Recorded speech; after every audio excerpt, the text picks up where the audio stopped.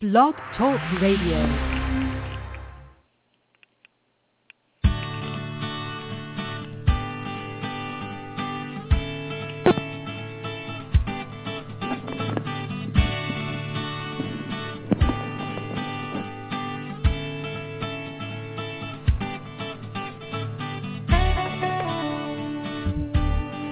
Hello there, Dr. Ross Green here, overcoming some technical issues to finally get this program on the air today. How are you?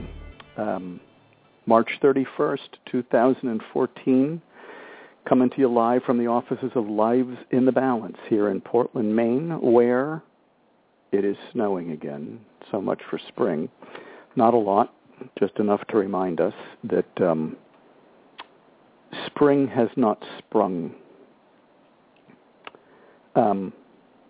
It's okay. We Mainers are tough.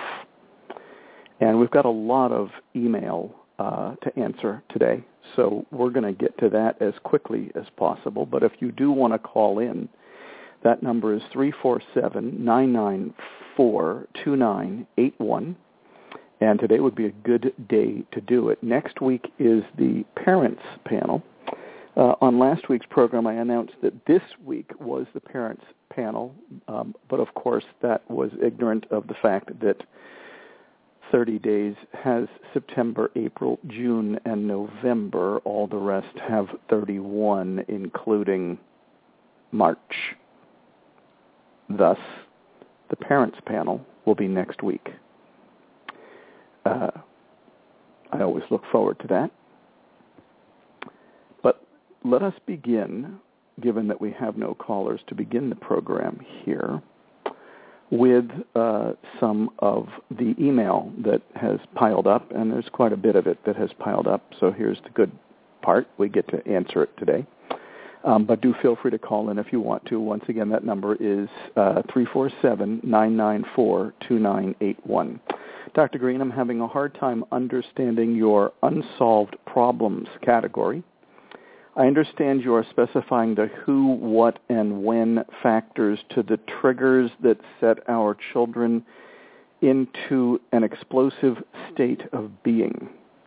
But when doing the homework you have suggested or trying to articulate it to my husband, I'm finding that I'm not truly understanding how to properly answer the unsolved problems. Therefore, not really understanding the formative language used. Help, please. Pleasure.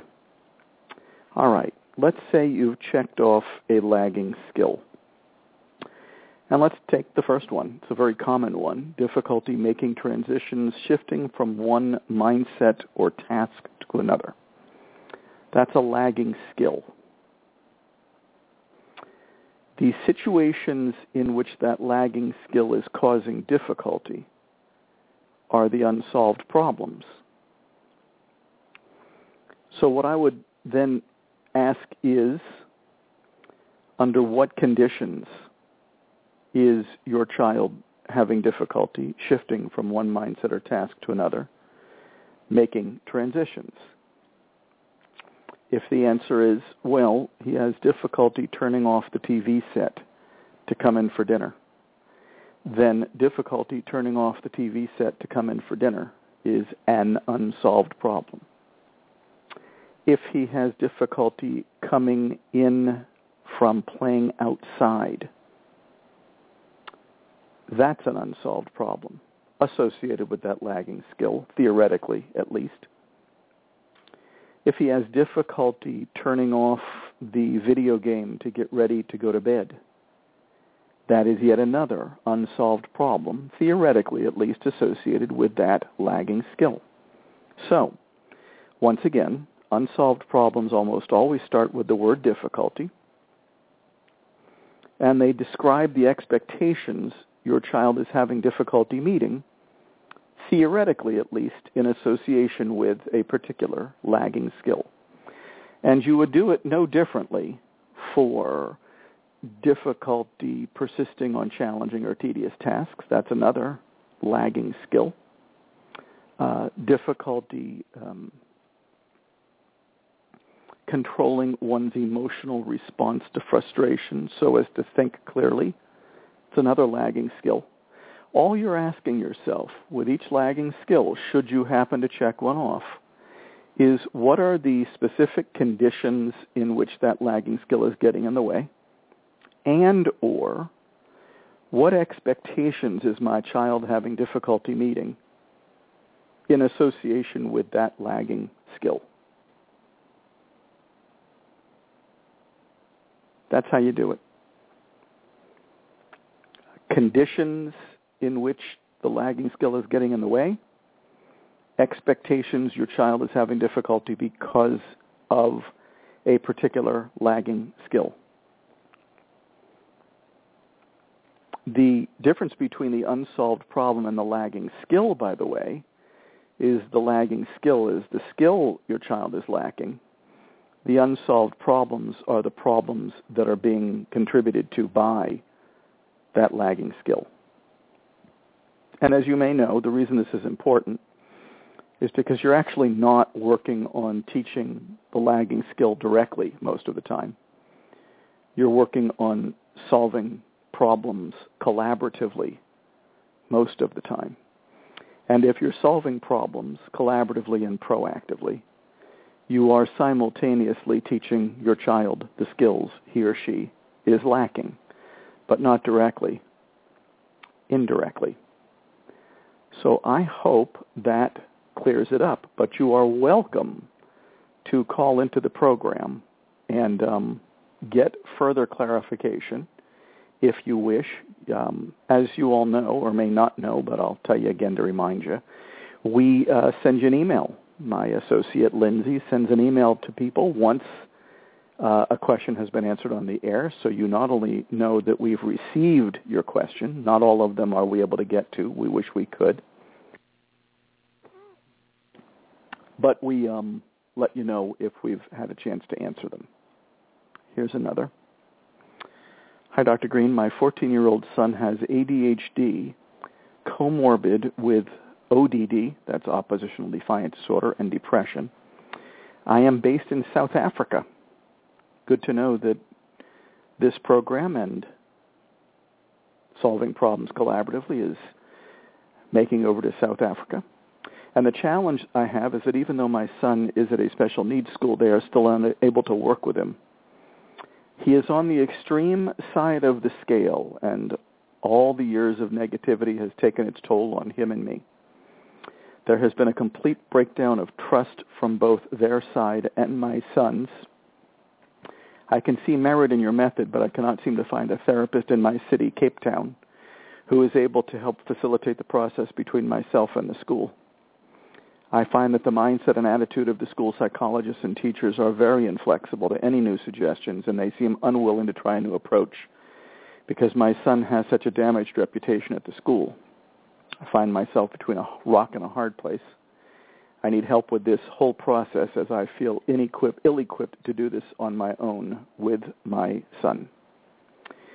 Well, yes, you are far away from Portland, Maine in South Africa, but you are not alone in feeling that there is quite a gulf between you and the folks at school. I'm sorry to report, that's fairly commonplace. And I'm not sure I would pin the gulf completely on the fact that your son has such a damaged reputation at the school. That presumably is a contributing factor, but he may not always have had a damaged reputation at the school. And so it is entirely possible that these school psychologists and teachers at the school were very inflexible to any new suggestions and unwilling to try a new approach even before he had a damaged reputation at the school, and may, quite frankly, have contributed to things being worse and therefore made his damaged reputation at the school more damaged. So we're not going to put it all on your son. But there are lots and lots of people. This isn't going to make you feel any better, but perhaps a little less alone. There are lots of people parents who are struggling to help school personnel see their child through the prism of lagging skills and unsolved problems. Now, you do have a few advantages. Those lagging skills, you got the last 50 years of research backing you up. Solving problems collaboratively, you have an increasing array of research letting them know that this model is effective. So you do have some advantages. The question is what to do now. What to do now that things are already bad. I guess I can think of a few possibilities. If you think that things are irretrievably broken, and by the way, I appreciate the fact that your son is in a special needs school, but apparently, and of course I'm taking your word for everything that's in this email, and why wouldn't I, but they may have a different perspective. Apparently, his special needs are not as well understood as might be ideal. And apparently, whatever interventions have been applied haven't gotten the job done. The question is, are things irretrievably broken, and is it time to look for a new school?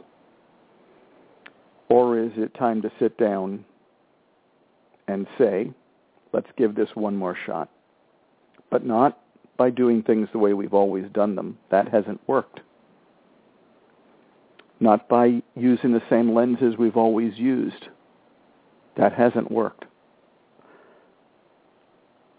Is there, this is what I would say in a meeting, any openness, given that what we've done so far has not gotten the job done, to viewing things through different lenses and trying some different strategies on for size?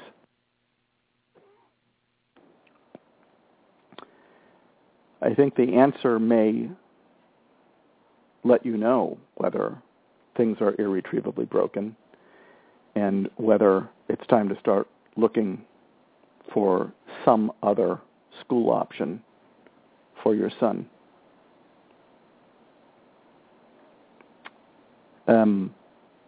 I don't have someone to refer you to in Cape Town, South Africa.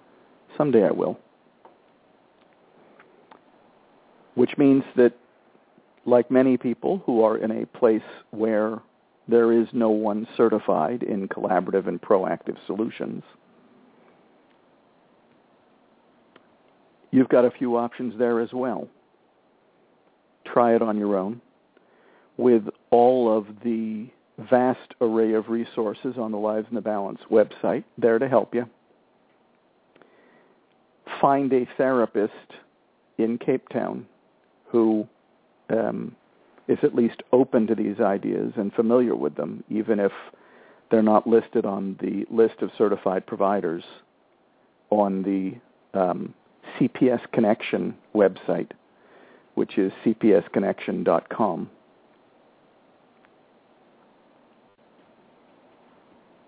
Just because someone, my model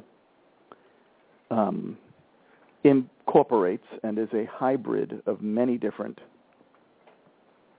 converging themes from neuropsychology, family systems theory, cognitive behavioral psychology, social learning theory. It's a hybrid of many things.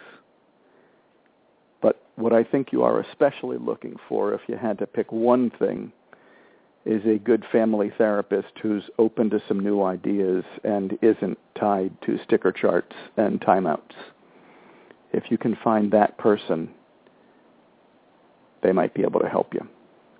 That may be all the help I can give you today, but I appreciate you writing in, and of course, you are always welcome to call in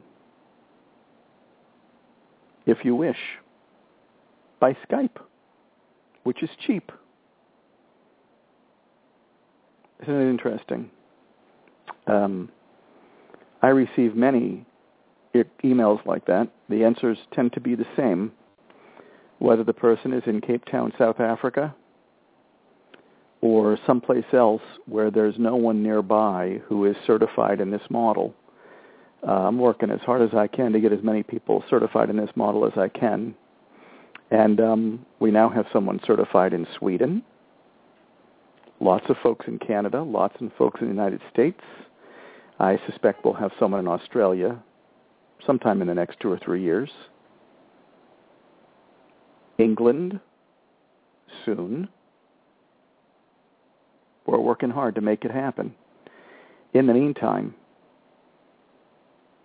let's see how much progress you can make on your own. Let's see if you're having difficulty, whether you can find someone who's not certified, but at least open-minded. Hi, Dr. Green. I cannot tell you how often and for how long I have been a positive, disciplined parent. Of course, many of us parents with a challenging, intelligent child both encourage and discourage behavior and are well-versed in advocating for our children. Often, my boy is aware that many adults have forgotten how to show empathy, love, patience, and compassion. It is this insight that intelligent, challenging children have that make them so sensitive and frustrated with those who do not show empathy. My son is 8 years old in the 3rd grade, reading on a 12th grade level and in the average range academically, but is showing clear signs of social and emotional lagging skills. We have been through the ringer from the system, including the school calling EMS without a logical reason. We have been referred to private school. As a result, I began bringing my son to a pediatric psychiatrist who says that he has SLCD, also known as PDD-NOS. He has been without proper related services for over a year. His needs are clearly not being met. Last week, our doctor suggested a particular ADHD medication. My response was harsh in that he was diagnosed at 3 years old with PDD, now transformed to SLCD. He never needed medication before when his needs were being met, and now that they are not, he is clearly showing signs of regression. I am rejecting the medication. I feel that once his needs are being met and nothing else works, then we can talk medication. Have I done the right thing? Any advice you can give would really help me out. I do not feel I should have to medicate my child just because the world has failed him. I don't think you should medicate your child just because the world has failed him either. But I'm also a practical guy. There are some things medications do well. And if your son presents, and of course I've never met your son, so this is a generic answer you're getting right now. I can't tell you whether I would recommend that you medicate your son or not, having never met you or him, and because I do not understand your situation as comprehensively as I would like. But there are some things medications do well. Medications reduce hyperactivity and poor impulse control. Well, they improve attention span. Well, sometimes in children they enhance mood. Well, sometimes in children they reduce anxiety and obsessiveness. Well, and they lengthen fuses and give a kid more of an emotional muffler. Well, there's the short list of things medications do well. And if your son presents with any of those things, then medication is a potentially viable option because your son is presenting with one of the things medication does well. Now, of course, you get to decide, but at least you've passed through the first filter. is my son presenting with anything that medication does well? Now, I hear what you're saying. When your son's needs are being met, he looks pretty good. What you'll have to decide is, if he's presenting with one of the features I just mentioned that medication treats well, is it only because his needs are not being met? Or is it more complicated than that? For example, is it hard for the world to meet your son's needs because he is presenting with things that would be well addressed by medication? So it's complicated. And this, of course, is the disadvantage I am at, in that I haven't met your son, don't know your situation all that well, in which case I, as a mental health clinician, would come to my own conclusions about whether, and this is always a big challenge for me as a mental health clinician with the kids and families that I work with and the kids that I work with in different schools and facilities. But it's a very important question. If this kid's needs were being met, if this kid's unsolved problems were identified and people were busy about the task of solving them collaboratively and proactively, if this kid is being seen through the prism of lagging skills and people aren't saying things about this kid that are very counterproductive, manipulative, attention-seeking, coercive, unmotivated, limit testing, etc. If those conditions are met, does this kid still present with issues that are getting in his way that medication would address well? If so, medication becomes worthy of our consideration. Is this kid so hyperactive, so impulsive, so inattentive? Does he have such a short fuse? Is he so irritable, cranky, grouchy, grumpy, so anxious, so obsessive, that it's making it much more difficult for us to solve problems collaboratively and proactively with him? Then medication sometimes becomes a consideration. So I agree with you. Many adults have forgotten how to show empathy, love, patience, and compassion. I agree with you. No, you're not. You're spot on there.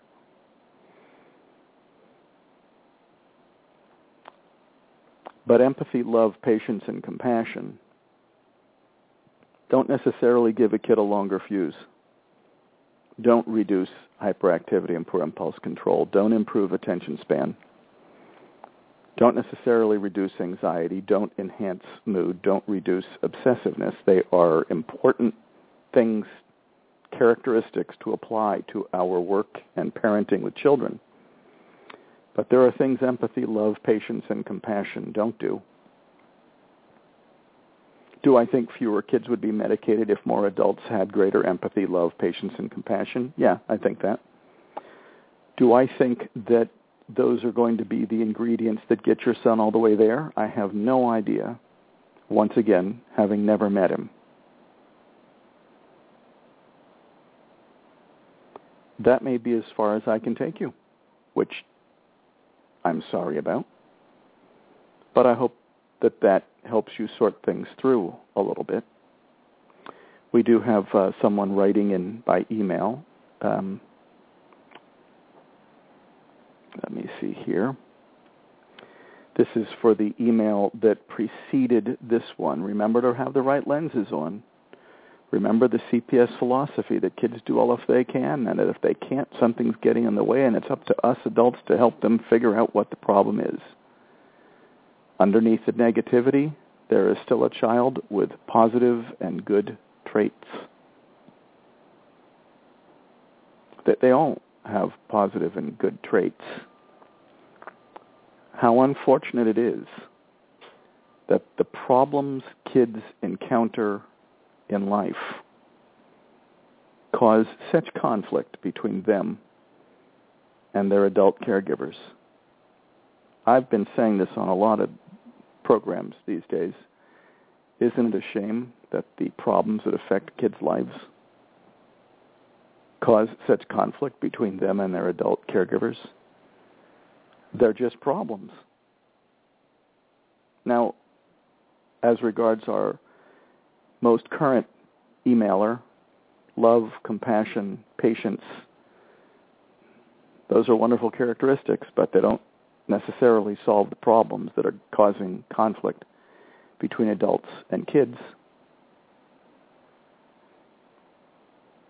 Got about 15 minutes left in the program today. Once again, if you want to call in, 347-994-2981. Let's go to another email. We've got a bunch.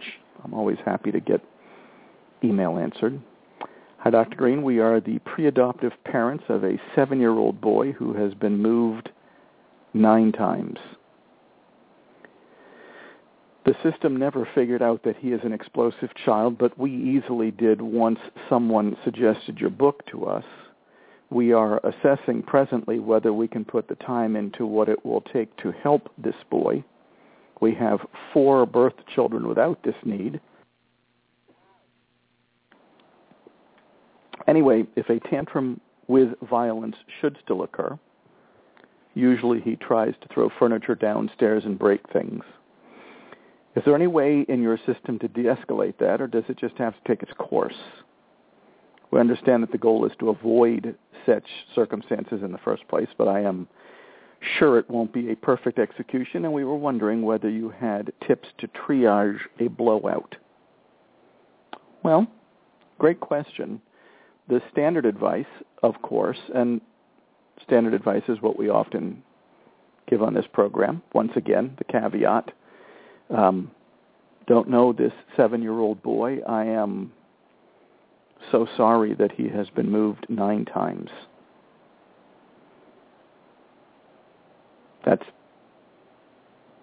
unconscionable in the year 2014, but unfortunately not uncommon. The standard advice is defuse, de-escalate, keep everybody safe. And by defusing and de-escalating, hopefully you take the steam out of the challenging episode. But the thing to remember is that challenging episodes always occur in response to a specific problem. So yes, actually I wouldn't use the word avoid. I would rephrase that as you want to solve problems so that they don't cause challenging episodes in the first place. To do that, you need to identify what those problems are. If you're just getting started with the model, you can only work on so many unsolved problems at once, usually 2 or 3 at a time, in which case there's still going to be unsolved problems that you're not working on right now. Those will go into Plan C, which means those are expectations you have removed. The ones that you are working on, that's Plan B. Those are the ones you're solving proactively and collaboratively. Plan C are the ones you're not working on at all yet, not because you're capitulating or caving, but because you're prioritizing, safe in the knowledge that you can't solve them all at once. But those unsolved problems shouldn't set in motion challenging episodes because you're just setting those aside. You're letting them go. So you're reducing the likelihood of challenging episodes in 2 ways. Plan C, you're getting rid of temporarily. You're setting aside temporarily the unsolved problems that are setting in motion challenging episodes, some of them, many of them in the beginning. The ones that you are working on, you're trying to solve collaboratively and proactively, and reducing challenging episodes that way as well. Why did I go through all of that? To bring us back to defuse, de-escalate, keep everybody safe. Because if you end up adopting this 7-year-old boy, and if he should happen to become upset, and if you've already identified lagging skills and unsolved problems, and if you've already prioritized the unsolved problems, so you know what you're working on and you know what you're not, then if an unsolved problem should happen to set in motion a challenging episode, defuse, de-escalate, keep everybody safe is great, but it's also great to do a gut check. Did you do plan A on an unsolved problem? If you didn't, and he is able to tell you what it is that he's upset about, can you do emergency plan B or emergency plan C at that moment? It's not nothing setting in motion a challenging episode. It's something, some specific unsolved problem. Defuse, de-escalate, keep everybody safe. Good advice. Were you doing plan A? Time for a gut check. If you weren't doing plan A, can you still figure out what it was? Can he give you any information about what he's so upset about? And can you get into emergency plan B or emergency plan C as quickly as possible? That might be as far as I can take you. I wish you the best and hope that this adoption, should it come through, is the one that sticks. And you got this radio program to call into anytime you want. One of our listeners is emailing in for the email before this one. It's a very difficult decision to decide whether or not to medicate your child. For what it's worth, it took us many months to make our decision, but once we did, the medicine helped tremendously, and we were able to work with our son, who was now more open to us on his lagging skills and unsolved problems. Now here, just in response to that, theoretically, here's what you're hoping for. The goal of putting a kid on psychotropic medication is to someday possibly be able to take him off. And that question, of course, should be revisited frequently. Emailer, can you let us know if, I'm trying to see the gender of your child, you said son, if your son is still on medication? Just a curiosity question, because the goal, once the medication makes it more possible, makes your child more available to work on lagging skills and unsolved problems, the goal is to see if you can get him off.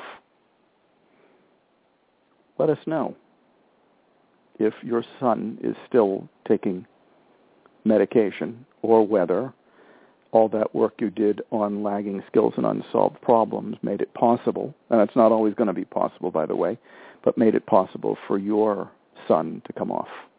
All right, a few more emails here, then we'll have to call it a day. Dr. Green, I recently started reading The Explosive Child, and it completely defines my 4.5-year-old son. He is extremely explosive and really can't control himself when he gets angry and upset. This morning he slapped his brother, and just a few minutes ago his teacher called to tell me that he was hitting a friend at school today when he put away a toy that my son wanted to play with. I am at a total loss. Is this book appropriate for a 4.5-year-old? There seems to be a lot of talking, but I'm not sure if he is mentally developed enough to help define the triggers. Thank you for your feedback. You're welcome. I don't know if he has the language processing skills to participate in Plan B, but I do know that it won't be him who is helping identify the unsolved problems. You don't need to rely on him for that. That's you. So he slapped his brother over an unsolved problem. He hit a friend at school over an unsolved problem. And it looks like we actually may know what that unsolved problem is. The friend at school put away a toy that your son wanted to play with. Now, 4.5-year-olds do have unsolved problems. How much can they? Lots of them, by the way. Why not? Infants have unsolved problems. Infants have unsolved problems. 4.5-year-olds have unsolved problems. You don't need his help necessarily identifying what those unsolved problems are.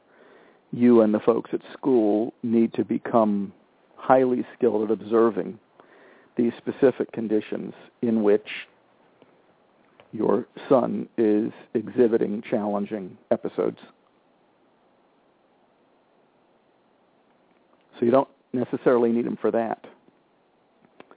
The real question is, can he participate at the age of 4.5? And once again, we do this all the time with 4.5-year-olds. And the main impediment would be language processing and communication skills. Can he participate in the process of solving those problems once you and the teachers have identified what they are, have prioritized so you know which ones you're working on and which ones you're not? Can he be helped to participate in the process of solving them? People, I don't know your 4.5-year-old. I've been saying this a lot today, but I don't know your 4.5-year-old. I don't know if there are any factors that would keep him from participating in that process. You really haven't written about any in your email.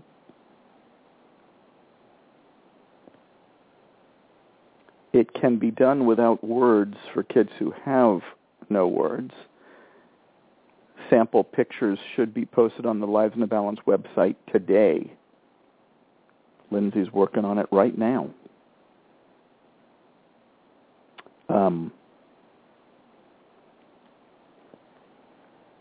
Most 4.5-year-olds can be helped to participate in the process of solving the problems that affect their lives. But you got to identify what those problems are first.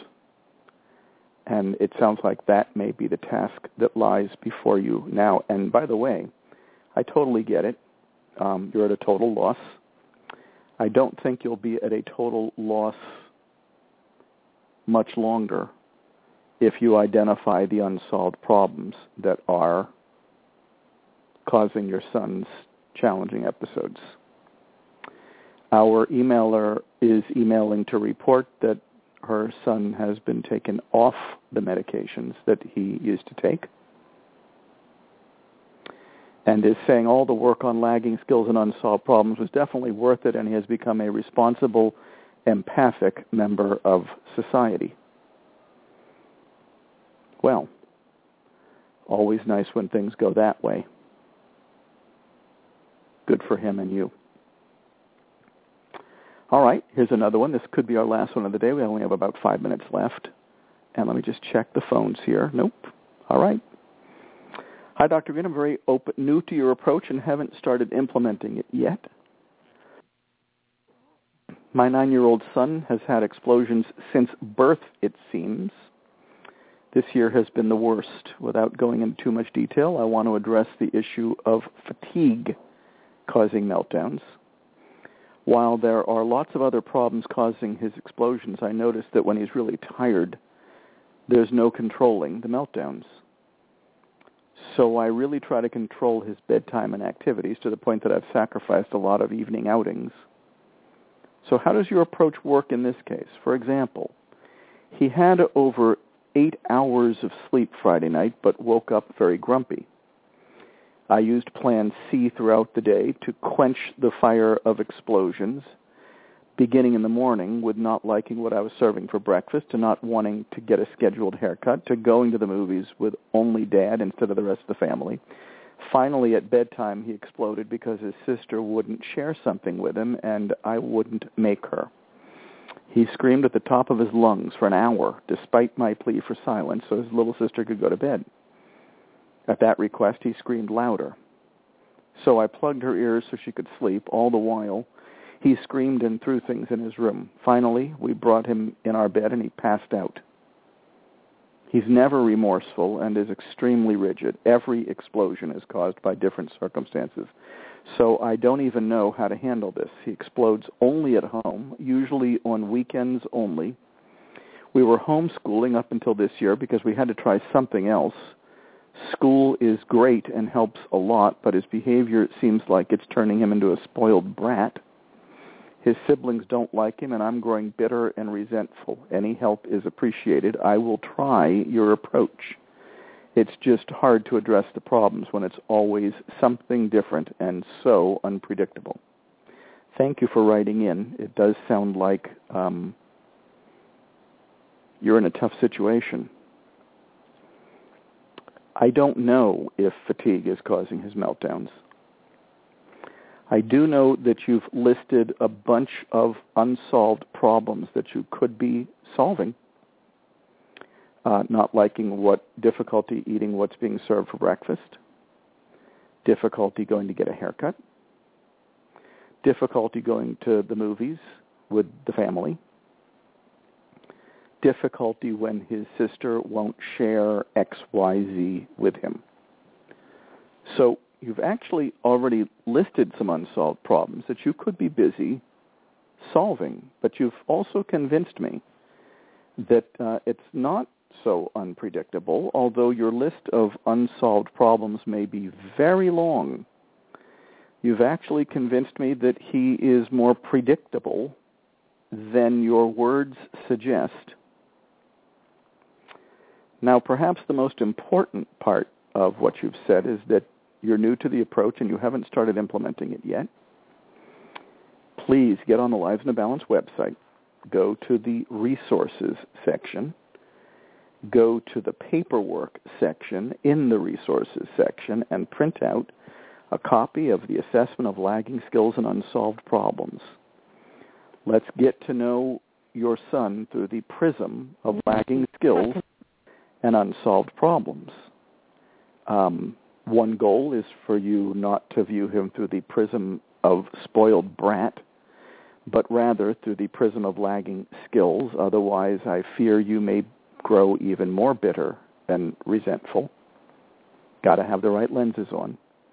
But you'll make him much more predictable and know exactly what you could be applying my model to if you identify the unsolved problems that are setting in motion his challenging episodes. You'll have to prioritize them because you can't work on them all at once. And you have convinced me that he probably has a meaningfully long list of unsolved problems. There I'm convinced. He'll become a much more predictable kid once you identify his lagging skills and unsolved problems. You'll know which problems you're working on and which ones you're not once you prioritize. And of course, you always have this program to call into should you hit any bumps along the way. And you should, of course, if you don't want to call in, feel free to email again. Alas, that is going to do it for us today on Parenting Your Challenging Child. I'm glad you were able to listen in. Next week, and this is true this time, is the Parents Panel. Looking forward to that. Talk to you then.